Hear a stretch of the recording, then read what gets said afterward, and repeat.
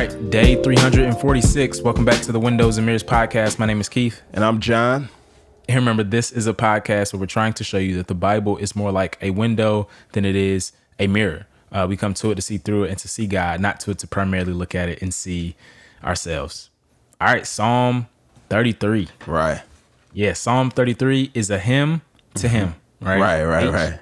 Hymn to Him. All right. So the psalm is primarily concerned with creation, right? And so listen, every time the Bible talks about God being a creator in his act of creation, it's always in the context of praise. Right. Always. Yep. Right. Psalm 95, Psalm 148, Hebrews 1, Colossians 1, right? Every single time it's going to praise God for his work of creation. And we'll see why that is in this text. But he says, rejoice in the Lord, you righteous ones. Praise from the upright is beautiful. Praise the Lord. Sing a new song to him. All these things. Listen, praise is the proper response to such a God as ours. Right? There's no other fitting reflex of the soul, as John O would say. Right? That the Christian who knows who their God is. Right? Like, what God wants from each and every one of us is worship. You even think about the Exodus, right? Where Moses is going to go to Pharaoh over and over. And he's like, the Lord said, go so they can worship. Let us go so we can worship our God in the wilderness. The same is true for us as believers. No. And I love the creation theme just because, right? One of the most fundamental aspects of our existence is we are constantly surrounded by creation.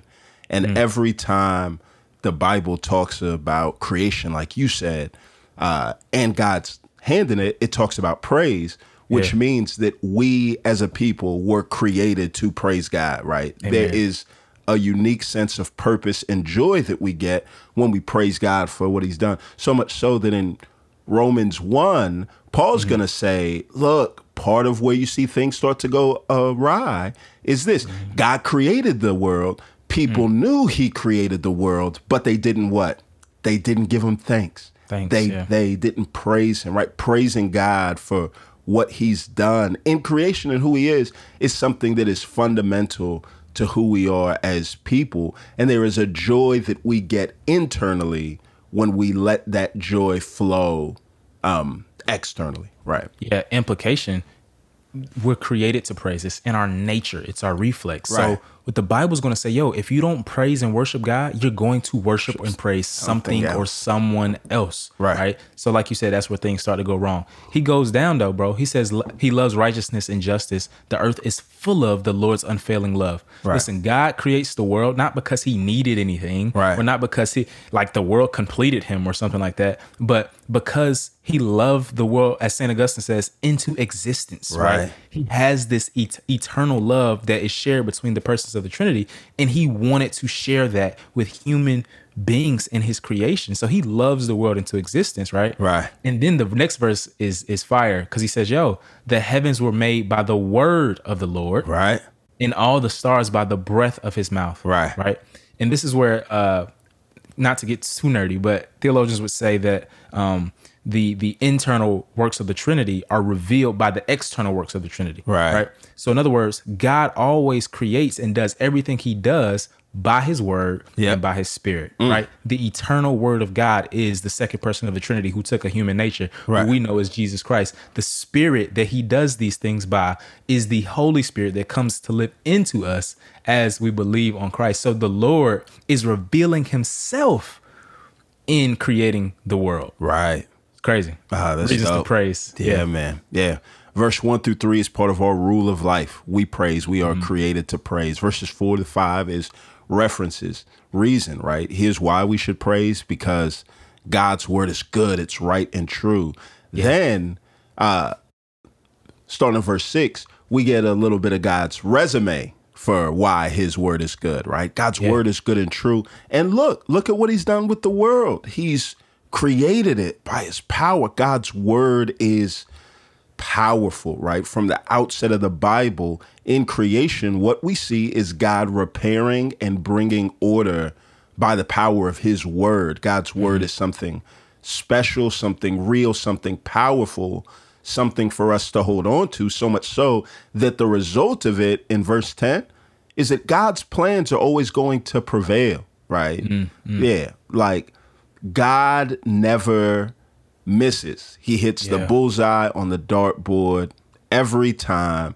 God's jump shot is never off. Even when he's shooting outside, there's no wind of turmoil or disaster that can knock him off course.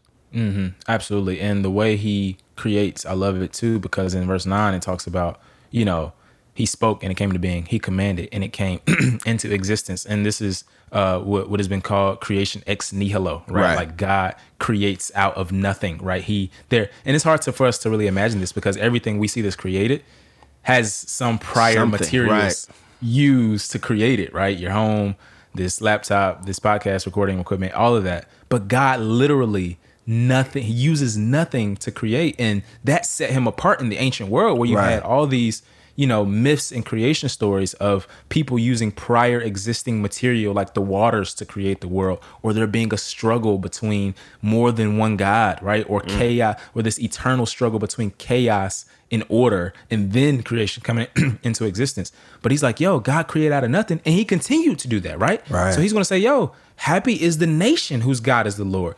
Israel, technically, in a sense, the theme continues to reverberate throughout Scripture. It's created out of Sarah's dead womb. Right. Isaac out of a dead womb. Right. Jacob out of a dead womb. Nothing. Then we have the Son of God coming into creation. What does God do? He doesn't. There's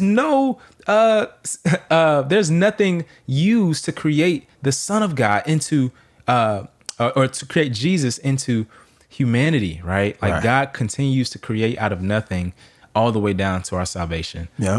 Even more reasons to praise. Amen.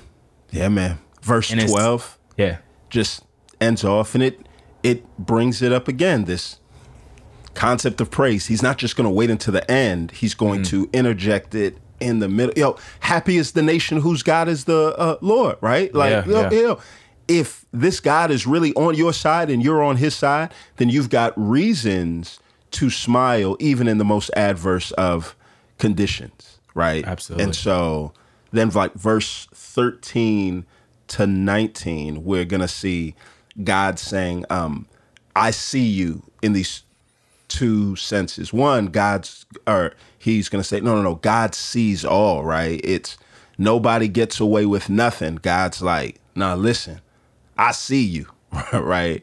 Yeah. But then he talks about how God saves at the end too. But look, the Lord, verse 18, keeps his eye on those who fear him, those who depend on his faithful love to rescue them from death and to keep them alive in famine. It's God saying, no, look, don't worry.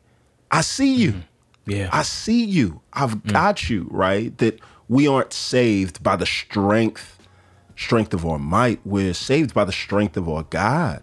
Yeah. And if our protection really does come from God itself, from God himself, then when it comes to our defenses in trying times, we shouldn't just instinctively throw up our hands to guard ourselves.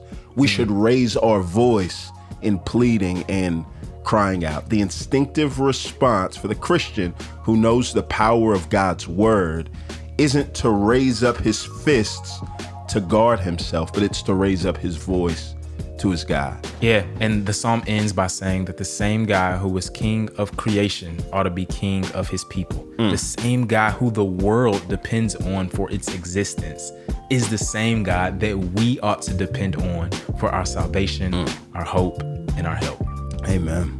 Yeah, let's pray. Yeah. Father, we thank you that you created all things and you are renewing and redeeming all things. We pray that we wouldn't forget who you are and who we are to you. We pray that would lead us to praise today and to hope and to rest in